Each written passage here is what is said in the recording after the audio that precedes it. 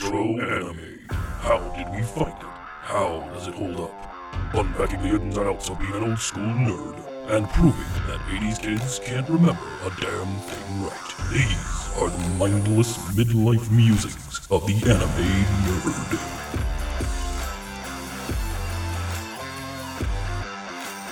Welcome to Mindless Midlife Musings of the Anime Nerd. I'm Rick, and I'm joined by the rest of our panel, Vic, Brian, and Lynette. How's everybody doing today? Reunited, and it feels so good. I don't know what's going on anymore. Well, in this episode, we're talking about Hayao Miyazaki's classic tale of man versus nature, the birth of Studio Ghibli, butchering a masterpiece, and more. Today we're talking all about Warriors of the Wind, better known as Nausicaa of the Valley of the Wind. I thought it was better known as Avatar Light. Considering it was out way before Avatar even existed, I would feel like Avatar Prime would be a more appropriate. So Nausicaa of the Valley of the Wind is a 1984 Japanese anime film written and directed by Hayao Miyazaki, based on his 1982 manga. It is animated by Topcraft for Tokuma Shoten and Hakuhodo, and my pronunciation will never get better, so everyone just needs to get used to it. And distributed by Toei Company. Manson International and Showman Inc., they produced a 95-minute English-dubbed adaptation of the film, retitling it Warriors of the Wind. It was released theatrically in the U.S. by New World Pictures in June of 1985. Followed by a VHS release in December of the same year. For this, and this anime is very important. Very important for us to lay out the groundwork of what happened with this, because so much of anime is dependent on the lessons learned from this one. For anybody who's the younger generations, they know Nausicaa of the Valley of the Wind. That's what gets released at Ghibli Fests every year. That's what got released on Blu-ray. That's what Disney pushed out. And that's all. That's the only world they ever have to know. But for all of us, from before the dark times, we had Warriors of the Wind. Before the dark ages of anime. Seriously, though. All right, so Warriors of the Wind, they took most of the characters. Their names were changed. The titular character Nausicaa, she became Princess Zandra, and they cut almost half an hour out of this thing for the North American release. Important half an hour. Yeah, absolutely. And it's important. This anime was important for a lot of reasons. One, it's the birth of Studio Ghibli. This was not a Studio Ghibli film, not officially. Studio didn't exist when this anime came out. So it was an important milestone in that making of this essentially created Ghibli, and is also one of the earlier attempts at localization, and probably one of the best examples of doing a really shitty job of localization. That's an understatement. Mm-hmm. Yeah, so much so that I think probably I'll back up to when I first got this. I was at Blockbuster Video, and it was on their shelf in their animation section. And I remember I saw the cover to this thing, and it looked like every sci-fi movie ever made rolled into one. And it was false advertising. Well, I thought, holy shit, look at this. There's this giant thing with teeth, and they're riding the damn thing, and there's robots with lasers and all this stuff on the cover. And so, of course, I rented it, and none of that shit's in it. Nothing. There's no robot with a hood and a laser beam. There's no dude, no lightsaber, machine gun. There's no flying horses. Nothing. So it is. I don't even know how they managed to pass that off at all as the cover to this film. Very nice artwork from an artistic standpoint. It's great. I don't know what movie they were advertising, but it wasn't Warriors of the Wind. Can I say? I looked at the cover. And then I was watching the movie. I was like, I haven't seen nothing. So just to let you know how I came across this one. Also at Blockbuster, it was there.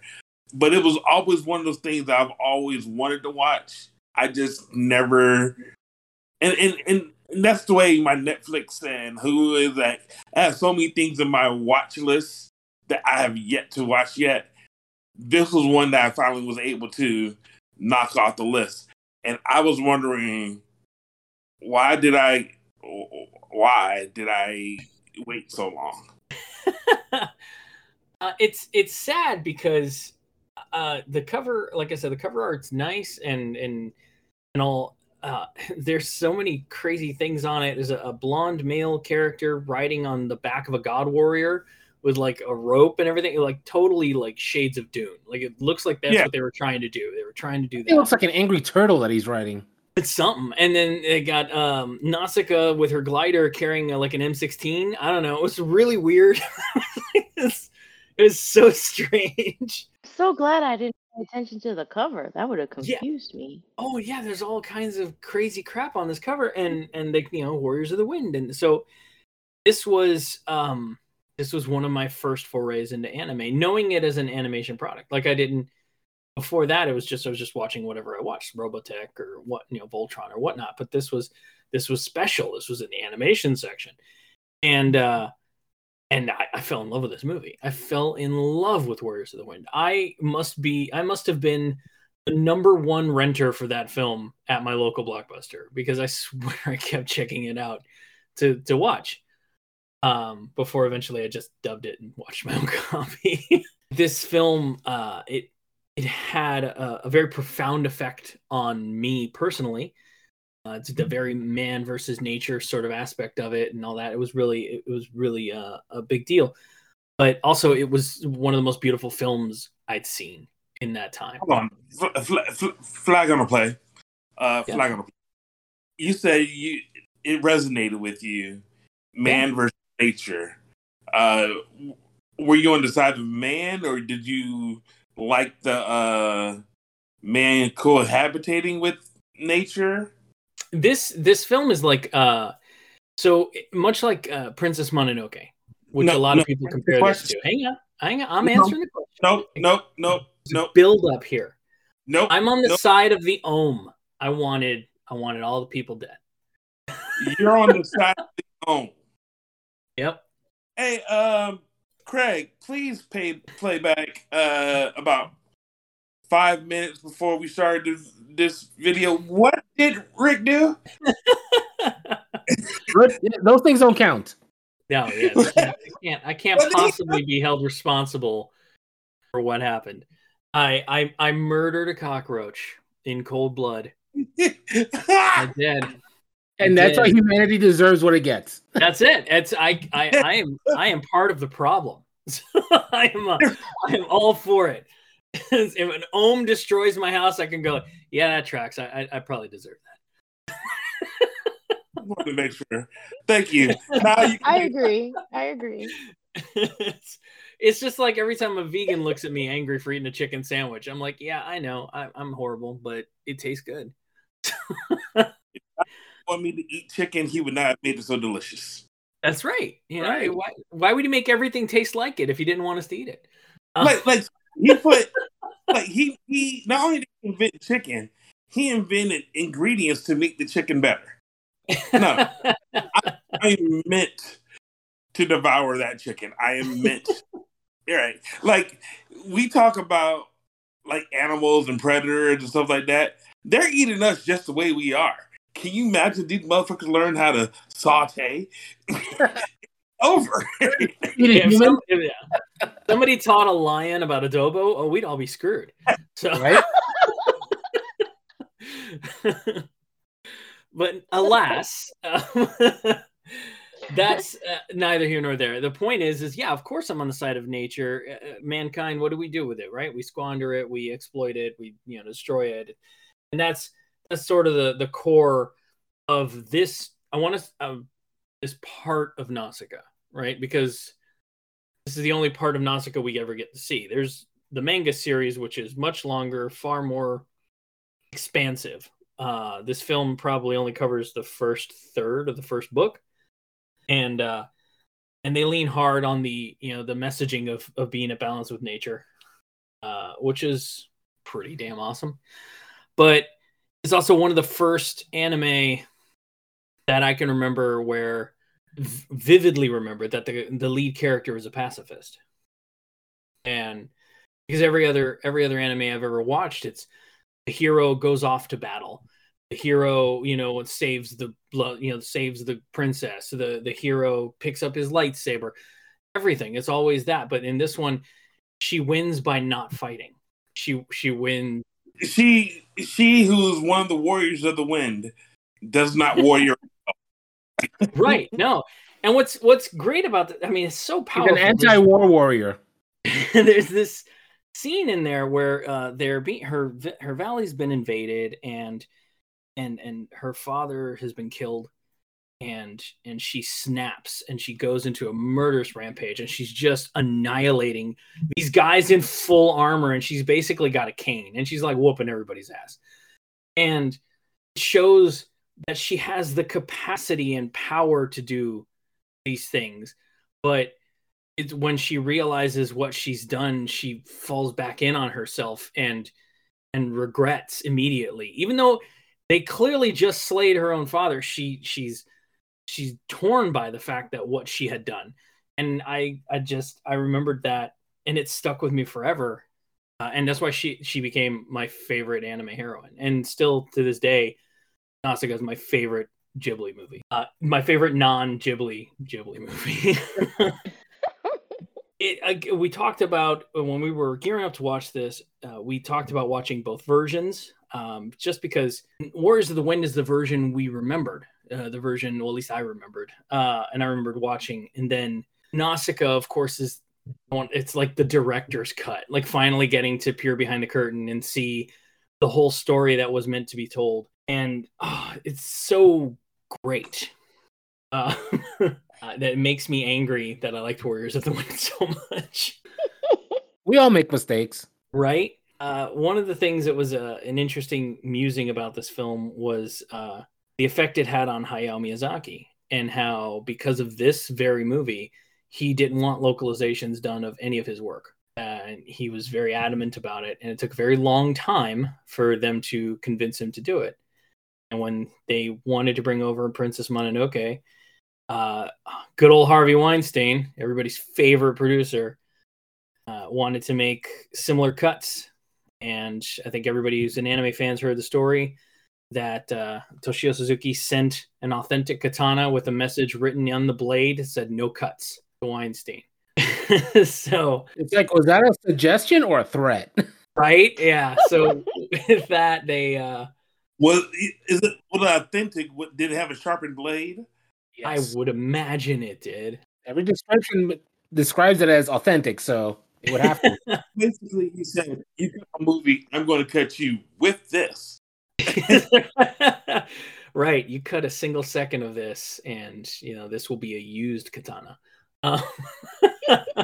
Nevertheless, it worked, and Miramax didn't touch the damn movie. Released it theatrically and brought Studio Ghibli to the forefront of people's minds. I mean, to a lot of us anime fans, we'd had other titles in the can before then. We'd seen Kiki, we'd seen Totoro, we'd seen various incarnations of these other films, but Princess Mononoke really kind of put Ghibli on the map for anime fans in general. And that's kind of what makes Nausicaa a little more special too, is because Princess Mononoke and Nausicaa are often compared to each other as the same sort of story. How did we get to the point where Patrick Stewart and Shia LaBeouf and Alison Lohman? Disney. So that's Disney. Yeah, that's an interesting story in and of itself. Honestly, it's really kind of sad because Ghibli's movies in the West are really they got a bad rap for they got a bad habit of bringing not so great people involved in the projects. So John Lasseter, who is head of Pixar, he was a huge fan of Ghibli movies, and he's the one that met with Miyazaki and petitioned hard to get Disney the rights to release their movies. And, with the insistence that there would be no cuts made, and regardless of content, and that the translations would be, as faithful as possible. He's a huge Ghibli fan. And it turns out, he got fired for being a creep. So Weinstein wanted to bring over Mononoke. Look what happened with him. Lasseter, defrocked animator for a Disney Pixar team. He's long gone now. Also similar situations. So yeah, Ghibli doesn't have a good record of finding great people over here in the West to manage their product. But they did land with G-Kids, who've been taking good care of them ever since. Let's talk a little bit about Warriors of the Wind versus Nausicaa. Can I ask the most important question? Please do. Is she wearing pants or not? Oh, You're right. That's an important question. It's a question I think we all asked at one point in our youth. The answer is yes. Yes, there are And pants She- on. flesh-colored pants? Is that where this came from? I thought the whole time she wasn't wearing pants. Mhm. Nope, she's wearing Like, pants. okay. As did I, but as it turns out, The original Guru. eagle-eyed animation fans can tell you that she's definitely wearing pants. They are unfortunately very similarly colored because color selection and options were not as numerous as they are these days. So yeah, very unfortunate. Easier to work with Pantone colors back then. A very unfortunate color selection made. Did bring that question up to a lot of people. Is that was she wearing pants? Yeah, she was wearing pants. Made me feel better now. I do. I feel a little bit better now. I mean, I enjoyed the movie, but I was like, I don't know if I should say I enjoyed it if she's mooning everybody all the time. The problem is including everybody. It felt like this pixelated bukkake. You know what I'm saying? Over. Like, talking about you're not seeing nothing as she's just. I'm like, I didn't know if it was another wooden vagina scenario, and I just needed it. Well, I'm glad we cleared that up. And for anybody who's unsure, yes, she's absolutely wearing pants. It was very strange for me to watch Nausicaa, The Valley of the Wind, in Japanese after having seen Warriors of the Wind so many times. Because for me, that was the definitive version of that. I had no idea what I was missing. And to see all this backstory with her relationship with the creatures, the jungle and all that, was the fact that they cut all that out pissed me off pretty bad. Lynette, had you watched Warriors of the Wind before this, or were you did you come in with Nausicaa? I have watched neither. Oh wow. It was one of the rare ones where, I'm like, oh, this is I saw it on Disney. Disney said, yes, you should watch this. And I was like, maybe later. I'm gonna go watch Howl's Moving Castle and, see how they things Absolutely. like that. But I get it, sister. yeah, I'm glad I watched it. I watched Nausicaa first. I am very Nice. grateful that I watched it first. Oh, Because yeah. then when I watched Warriors of the Wind, I was like, oh, I don't like this one. Some interesting. One of the things that 80s anime had is they reused a lot of voice actors from different projects, and you got to the point where you knew who you were listening to a lot of the times. This is one of those films where I knew who I was listening to, but I didn't know who I was listening to, kind of at the same time. Like, I knew that in the Warriors of the Wind dub, the prince is Cam Clark, who played Max Sterling, who played Kaneda and Akira, who played, like, he was just in a ton of stuff. So I knew who he was. Worked under a million different aliases. But the one I didn't know, which was pretty interesting, and now that I've listened to it again, I was surprised, was that Queen Selena in the Warriors of the Wind, that's what they named her, she was played by the late Linda Gray, who was like the sorceress in Tila from He-Man. So I was surprised to find that out. What's that? You said Linda Gray. Yeah, Linda Gray. She was the voice of Queen Selena in the Warriors of the Wind. If you hadn't hit that now, you can go back to it and go, oh yeah, there it is. Yeah. I was actually about to make a huge mistake. I thought you were describing Linda Hunt. Oh no, Linda Gray. Like, I was about to say, oh, that's freaky. No. And Lord Yuppa, played by Patrick Stewart in the Nausicaa of the Valley of the Wind cut, was played by Russell Johnson in the Warriors of the Wind dub, who is the professor on Gilligan's Island. Yeah. So sort of just these like weirdly relevant voices for people from our age group. I was just like the point. Lord Yuppa is a fucking G. Play. Yeah, yeah. Look, I did not see any of the. I did not know that he was going to be the Kakashi of this movie, or you know, I didn't know he was going to be that badass. He was the guy that you don't mess with. And I think they did. I think they did a great job of subverting. It's not like anybody in there had that Chris Hemsworth type of physique or charisma. You know, everybody looked like they could have been an extra on Lord of the Rings from the Dwarves. Right? I mean, they either had epic mustaches or beards. Yeah. Or Yeah. beard stashes or whatever that thing Yeah. was in front of Yuppa's face was. Yeah, I which can I say that for I had an issue with all the facial hair. You have to wear a mask, and this mask is supposed to protect your face from all the pores and shit. And you're going to go ahead and have a lip ferret. It's an additional filter. Yeah, it's additional filter.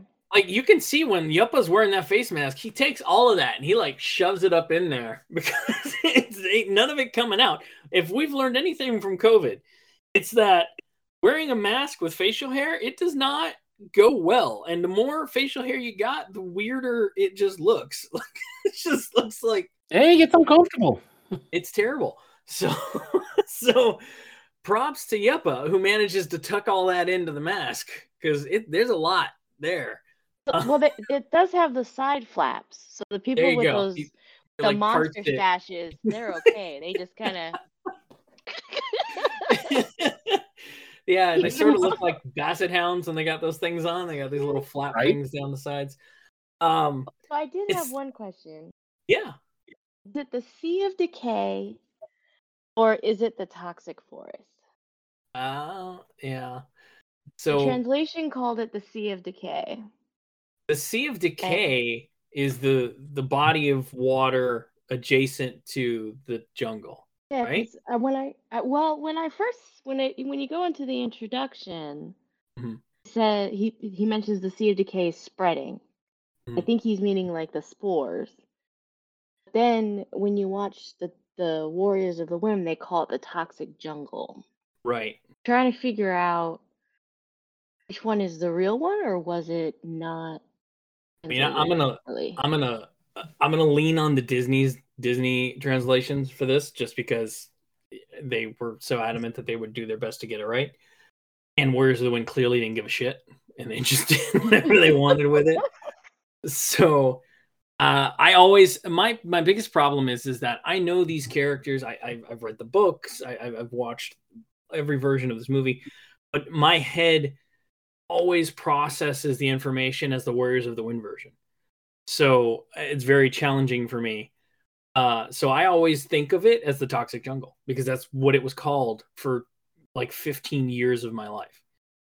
And if it is anything else, I can't help you. It's just that's the voices and the terminology. It's been ingrained in me, much the same way Robotech had ingrained all of that information into me as well.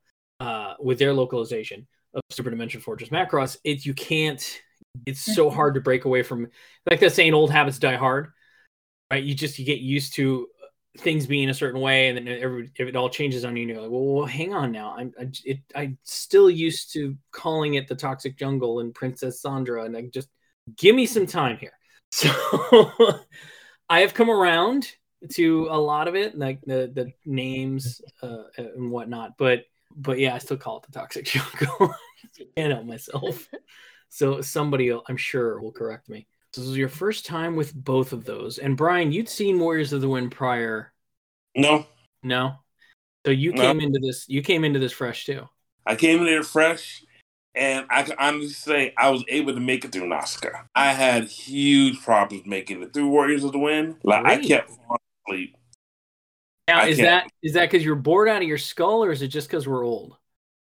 I plead the fifth. I do not know the answer. So my wife is not a fan of the film. She was not a Nausicaa fan. One of her least favorite of the Ghibli films. So I know that I am an outlier here when I say that it was my favorite film, but it's because I have so much history with it. I've spent more time with it than probably anybody in this panel. So I remember seeing it on Blockbuster Video and walking right past him like, man, one of these days I'm gonna have one of those 3 for $5 or I'm gonna have something where I'm not having to pay for it. I'm going to be able to rent this. And I worked for Blockbuster, so I mean I got free movie rentals. Right, yeah. No, I get it. Yeah, it is an outlier, or I am the outlier in this one. That is like somehow my psyche, I knew there was never going to be any warriors. Only one person was really about the wind, and I just didn't want to set myself up for depression. Not disappointment, but depression.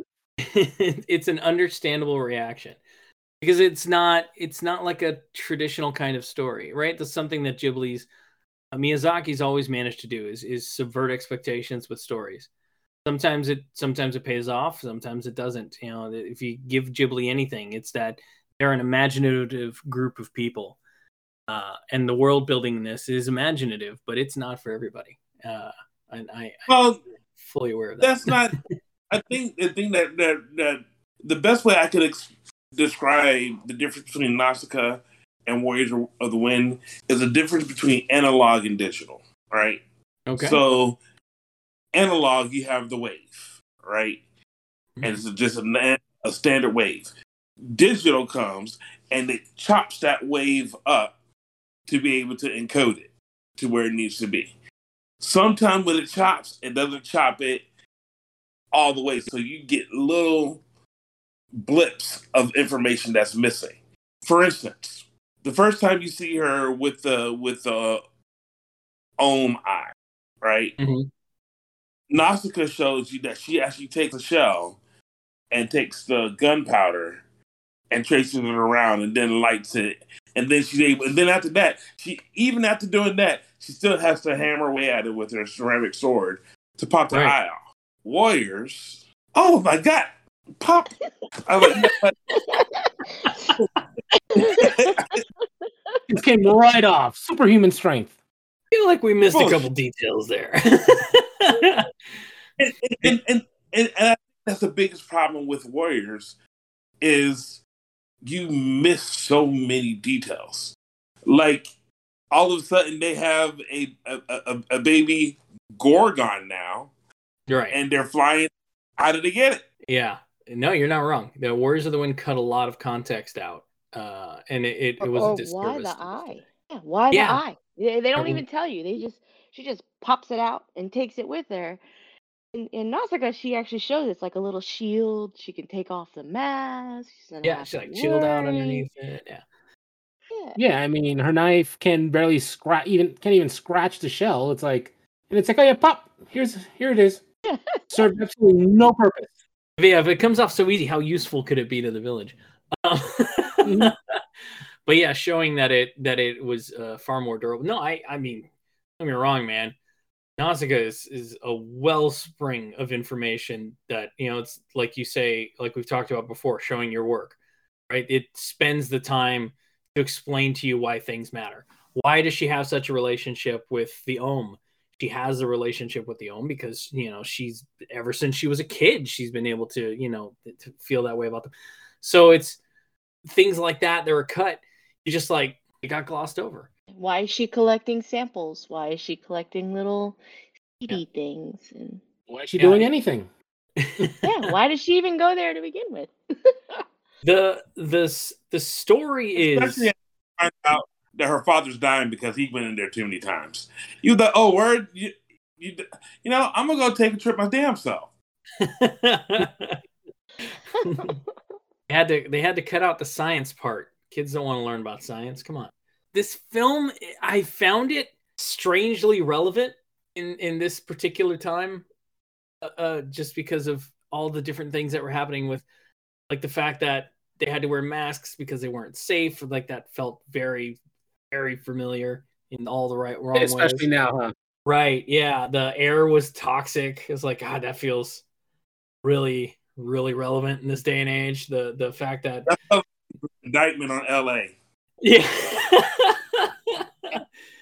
and Mother Nature's like, hey, I'm gonna take the earth back now, bitches. And it's like, and you just look at the coastlines after hurricanes and you go, yep, she's taking it back piece by piece.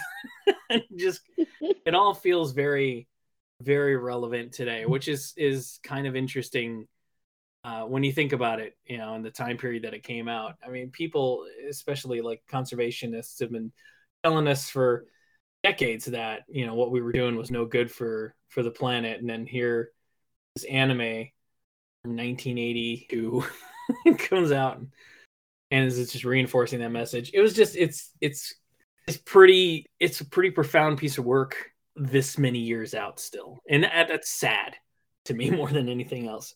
It's like we should be able to look at an anime like this and go, man, this is how we thought shit was going to go back then. Wow, it's a good thing we turned it around. Right? This one is this could happen. That's right. Oh, we're still on track for this. Okay, cool. Like it's Marvel's What If. What if we continue? I appreciated it. I still do all these years later because the messaging is still just as strong. It's in my family, we're always been a little more like interested in animal conservation and whatnot and things like that. So this film resonated with us a lot. My sister and I, we watched the shit out of Warriors of the Wind. So and now here we are, decades later, the same damn problems. It is. I do want to spend some time talking about what this did for Ghibli, in that Ghibli exists because of it. I think that was a pretty big deal. They had done work before. They had done everybody's favorite movie, Grave of the Fireflies. That was before this or after it. I can't remember. Oh, yeah. And then they did. Oh, We were never supposed to discuss that ever again. And they had this, which, again, profound piece of work, just like Grave of the Fireflies, but in a very different way. And then they became a studio, and then they just said, "Yeah, we're gonna start making shit like legit now." It's like, oh, you weren't before? Okay, cool. Really, really glad you decided to commit now after making these two other films. It's important. Warriors of the Wind was important to anime nerds because of how it introduced us to that style of creativity, that type of storytelling that was a little more mature than maybe we were used to. There was no cute sidekick. There was no comic relief character. There was none of that. It was telling a dramatic story in an animation format. Yeah, because back then all we had was either Saturday morning cartoons or heavy metal. And those were pretty much our options back then. Right. So much like Super Dimension Fortress Macross did with bringing death to the forefront and bringing more mature themes to a series, Nausicaa was doing the same thing at the film level. Again, just like a lot of Ghibli's earlier work. For me, it made me fall more in love with the format than I ever had before. And I think it's that way for a lot of people. That's why it's constantly shown at these Ghibli fests and things like that, despite not officially being a Ghibli movie. I feel like all the Ghibli movies, I don't know if it's intentional, but they're designed for you to leave with questions and discussion. You're not meant to just go, oh, that was a great movie, and kind of like popcorn, throw it away. It's more like watch it, and then you sit back and you actually have to think about things, and then you actually talk about it. I feel like maybe some of their more fantasy stuff. Mm-hmm. I don't know about their their period pieces, because some of them, like for example, from Up on Poppy Hill, that is literally just a straight up period piece drama. Mm-hmm. Whereas you get Nausicaa, which is like, yeah, it's like you have questions when the movie's done. Princess Mononoke, you got questions when the movie's done. But I don't. Yeah, so some movies, yes, others not so much. Okay, I haven't watched them all, so I can't say definitively all of them. So I'm glad. I still got a ton I gotta go through. Yeah. There's a lot of character pieces that are less fanciful, and those are a little more straightforward, like Vic says. But yeah, you're right. In when he wants to hide his message in something a little more, I want to say theatrical. I always feel like that was intentional. I gotta admit, I am finding a mixed message after watching it. Right. Sure. So humans were supposed to be working and living together with the insects. I always found it interesting that they just went ahead and called them insects. Because you're basically talking about I'm looking down on you. That's what I hear when I hear insect. It's below me, it's beneath me. But we're supposed to live in harmony with them. Mm. The problem with that statement is that I don't really think that harmony is ever truly embraced from any of the other characters. And as you're watching it, anytime conflict happens, she's having to do some type of dramatic pose. So it's almost like a reverse Genji Force pose, where she's having to do something to stop the violence or stop the press. You know what I'm saying? No, you're not wrong. It is absolutely one of those things where, and I kind of appreciate it, is that she doesn't change, I think, maybe a single person's mind this whole movie, right? Her whole purpose isn't to convert everybody to her line of thinking. And if it is, this is much like how it is in the book. This is the first part of a longer story. That's kind of how this is too, right? It's almost like a setup for more story, but it still at least does tell a complete story. But yeah, she doesn't resolve or change anybody's mind in this. It makes maybe Yuppa a little bit, and maybe Prince, maybe, but at the end of the movie, Yuppa wasn't the one who was flying, was it? It was somebody else who flew Yuppa. Yuppa was not flying. Yuppa doesn't fly, bro. I know. I want to make sure that there was no time skip or time jump where Yuppa found out how to fly. He's like, you know what? I have to go do it. No, he was definitely not. I really enjoyed Yuppa's character. He's great. Actually, I enjoyed most of the characters in this. Even the villains are compelling, which is something that happens a lot in Ghibli films. The villains are almost right. It's kind of comparable to like Star Wars villains in that you kind of sympathize a little bit with characters like Dooku. You're like, yeah, man, this Republic needs to get its shit together. It's like, yeah, they're being, they're not being the nicest of people, but it makes sense why they're doing it. Right, their motivations are clear, and even some of the sniveling commander with his wry smile, and it's like he's even you kind of understand his lot in life, and he understands his own place in the world, and those characters are almost likable. Like just it's the magic of the world building that they do, right? Ghibli's and Miyazaki's characters, they all feel like they've lived in this world. They all feel like fully realized, fleshed out characters, even if they don't have a lot to do. And that's a testament to the work that gets done in the film itself. Yuppa's great. Yuppa's fantastic. He's so effortlessly cool for a guy with a mohawk. He's pretty awesome. But like everybody is. Mito, the right hand with the eye patch, or Axel in Warriors of the Wind, however you want to go with it. He's great. He's a side character. He barely does anything, but you could tell he's got this camaraderie with her and protecting her, and he's got a history with the king, and like it's just all of these characters are really great. I would say her senses are by far the best thing I've ever seen. And oh my God, I heard that paint is not drying evenly. Somebody needs to go ahead and burn it. Her senses were just ridiculous. You know what? I would have liked if they had found a way to say that her senses are enhancements to her senses, because they were clearly enhanced, right? I mean, I feel like, yeah. I feel like she was more attuned to the world. I think that's probably a better way of saying it, yeah. They could have said something in terms of it's her exposure to the spores currently that has been allowing her these gifts. I think this sort of, and I mean, this is going to be guesswork, but hear me out. I think this is more about she's not those things. She's not some superpowered person. She's just a person who is more in tune with nature. She's more accustomed to the ebb and flow of things and understanding the movements of animals and understanding the way the winds change and all these things. Just being one with nature, a very Shinto-esque approach to life, and that is why she sees and feels and hears things that everybody else doesn't, because they're all too modernized. They're all too, worrying about burning the spores and, fighting off the bugs and all these things.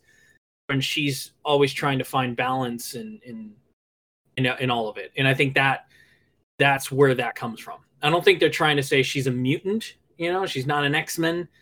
It's just that sort of natural inclination of people who are more in tune with the world to have an understanding of how things are working.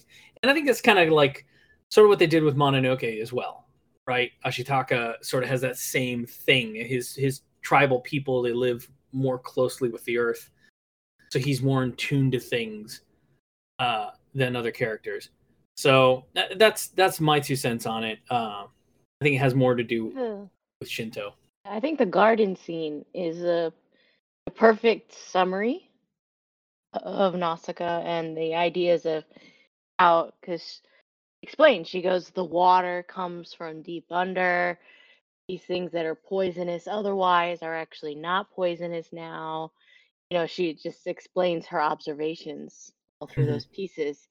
So you can see, like you said, she observes the world around her and realizes, the toxic jungle Yeah. is not really a bad thing. It's actually a good thing. It's fixing what we broke. And the Ohm, I can't remember what Warriors of the Wind called the buggy Gorgons. thing. They called them Gorgons. Giant Gorgons. Gorgons. Because of course. Yeah, so the Ohms are kind of just like those sentinels, right? You see them pop up.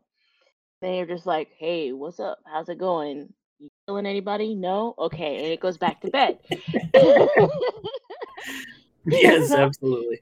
It's like, it's usually chill, and then you piss one off, and all of them come to destroy your village. Right. Exactly, right? You kill one bug, you got like a billion that come after you. That's kind of how I felt. You need to remember that. Yes, I'll try my best. I'll try my best to remember that.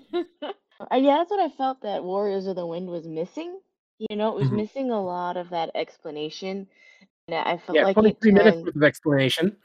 Yeah, I felt like it turned the movie from look at what happens when you do this, and look further into, like, you looked at the toxic force and all you see is death, decay, nothing's happening. But when they fall through the sand, you see that it's actually not death, decay, it's creating that filter. So now there's clean water, there's fresh air, blah blah blah blah blah. Whereas the Wind doesn't really explain that, and so it kind of makes it like an us versus them type thing. Like, we're just trying to survive these big monster bugs, and Nausicaa is the only one who knows how to tame them, get them to go back where they came from. It feels like they're saying that the spores is like the rebuilding of the ozone layer. Well, yeah, it kind of is. Yeah, the toxic jungle's the filtration system for the filth we've done to the planet through all of our pollution and wars, and the toxic jungle is a huge HEPA filter trying to get rid of all of it. But we all live on the HEPA filter, so we're dying of our own toxins. We are the poison. That's really the message in this, and only by embracing Princess Nausicaa's approach to respecting nature and living in balance with it can you get through that filter and get to where everything's been cleaned up. But I mean, ultimately it doesn't look good for us. Even by the end of the movie, they try to give you this uplifting moment with the Ohm like healing her and in this beautiful like field of gold thing, which is really like more tentacles than any hentai's ever tried, and like all of this, and it ends on this note with new life, sprouting up from the ground.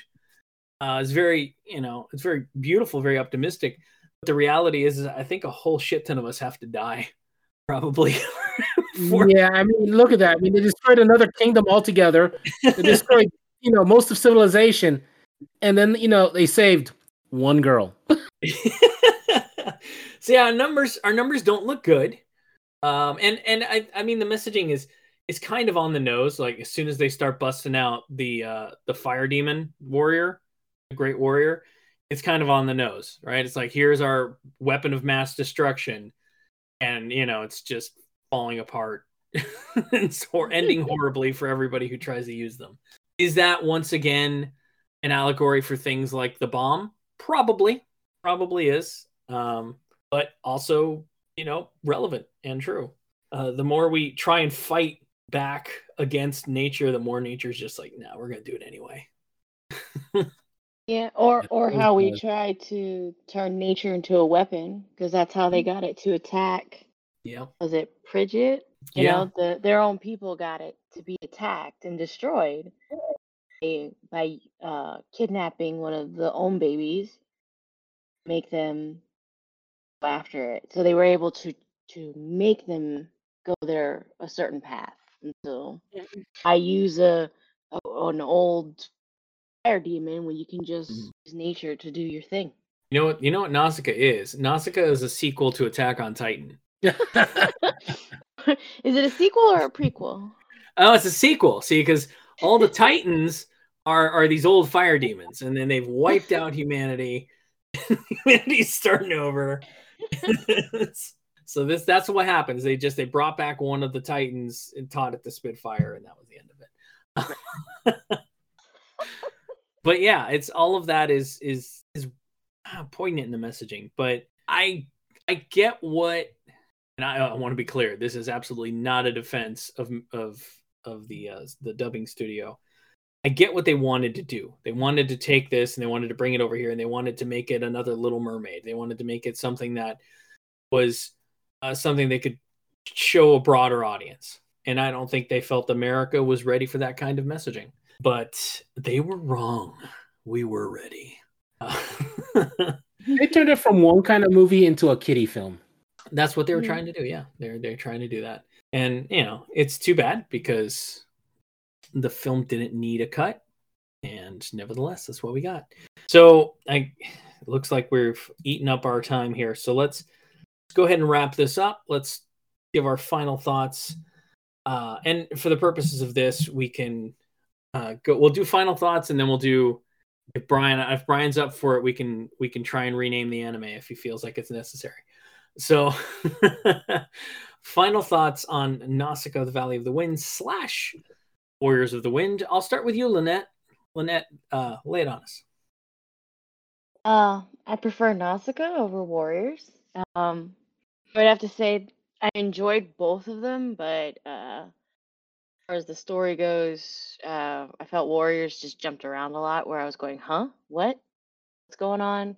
And then with Nausicaa, I kind of like that one better. It was a little bit longer, of course, and the story was a bit deeper, but I think if I had to choose, I'd probably go with Nausicaa over Warriors.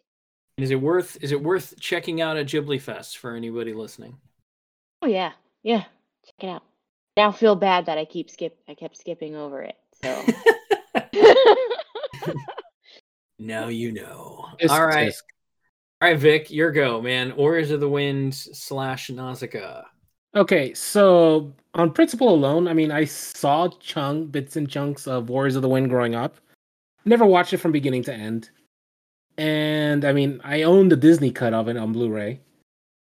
And that's pretty much the version I always tend to watch. So everything I've seen and read for Warriors of the Wind, most people could easily just avoid it like the plague. Because it's a vital 23 and a half minutes that are missing. As opposed to Nausicaa, it's worth the watch. And definitely, when it shows up on Ghibli Fest, people should watch it. Rock on. All right. Brian, are you up to give us your final thoughts on Warriors of the Wind and Nausicaa? Yeah, I think that there are other movies that have done it better for what it was trying to say. When it comes to respecting the land, that's straight out of Dune. That's Frank Herbert all the way. When it comes to just using the resources or life, while we're saying that Avatar came out way after it, I could definitely see how James Cameron could have looked at this movie and said, you know what? I think I could do this better, and I'm gonna put it on a moon called Pandora. Because basically, this could have been the lead up to how humanity has to leave the Earth. Sure, but I could see that. Yeah, I mean, honestly, this movie could be a prequel to so many other movies. Right, and I wish they did a more complete job. And again, I think I suffer from the difference between something that should have been a series as opposed to something that is ultimately just put out for an OVA. Mm-hmm. And I really feel that this is one of those type of things, especially if you wanted to be on his high horse, he could have taken the time to actually make this a series that we could have ingested all the messages that he gave us, like the whole HEPA filter portion of it. It doesn't come back. So if we do this right, if we save everybody, I can even come back and show you a better place of what this all means. Now, once does that ever get brought up? Right. Once she leaves, it never comes back that she was able to go to the promised land. Right. So I have an issue with that. So am I right in, and boy, it feels weird making this comparison. Am I right in saying that it's kind of like Plastic Little, where you needed more time with this and it would have been better served as a series? Yeah. Rock on. Yeah, no, I mean, obviously I see that, and knowing more about the story because of having read it, I can tell you that there's a shit ton more there. They could have done some Lord of the Rings level filmmaking with this story. So yeah, my thoughts on it, I thought I've made it pretty clear. Warriors of the Wind was an important part of my development as an artist, as a fan of animation in general, as a fan of storytelling, as to be a decent human being, really. And when I finally found out that Nausicaa expanded more on that concept, I was all in, and I still am to this day. It still remains my favorite Ghibli film, much to the contention of my wife. But I do. I think that this movie has something to say. I do, and I think that it's worth checking out. And if you ever want to see how it was done in the 80s, this is a pretty damn good example of how it's done. So definitely check it out when Ghibli Fest brings it to your neighborhood. I personally think you won't be disappointed. So now let's get into the renaming exercise. Brian, I'll let you start because you're such a fan of it. So if you were to rename Nausicaa of the Valley of the Wind, what would you call it? Warriors of the World, for one. Wind Warrior. Wind Warrior it is. All right. Does anybody else have any alternate titles they'd like to give Nausicaa of the Valley of the Wind? I also agree Nausicaa of the Valley of the Wind is a rather long title, but when I tried to think of something more apt, I think Wind Warrior is probably a hell of a lot better than anything I could come up with. Captain Planet.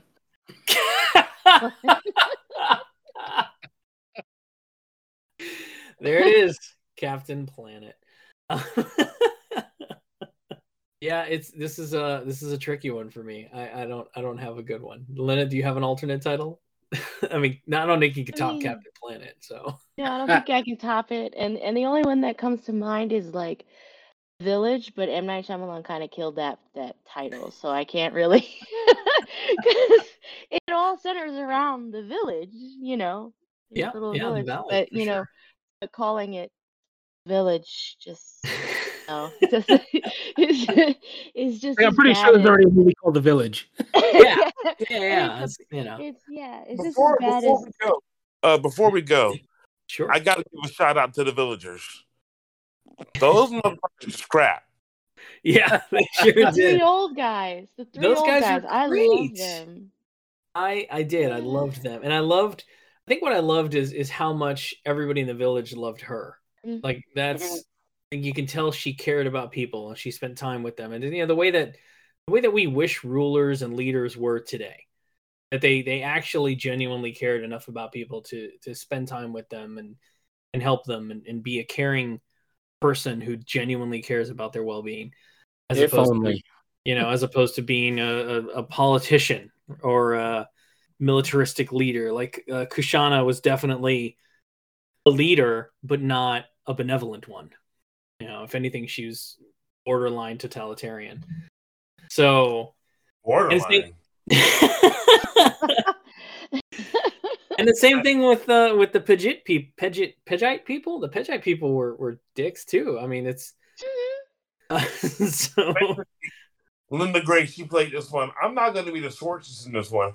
I'm going to be Evelyn. Yeah, she definitely rolled an Evelyn character. You'll be chaotic evil in this one. Oh man. Well, folks, that's going to do it for our first I want to say our first Ghibli. This is our first Ghibli. And we're going to try and cover as many of the Ghibli Fest films as we can. We're even going to break our own rule and bust out some of the post-2000 stuff. So definitely check out our other Ghibli episodes as they come out.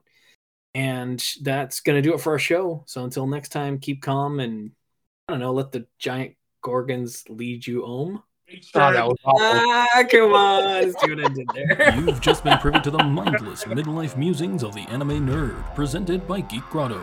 Follow the podcast on Twitter at Geek Grotto. For show notes and corrections or for general geeky fun, you can visit our website at geek-grotto.com. If you would like to sponsor the show, you can do so on the podcast's Red Circle host site, redcircle.com/shows/MMMAN. If you're listening to us on your favorite podcast app, please like, follow, and subscribe.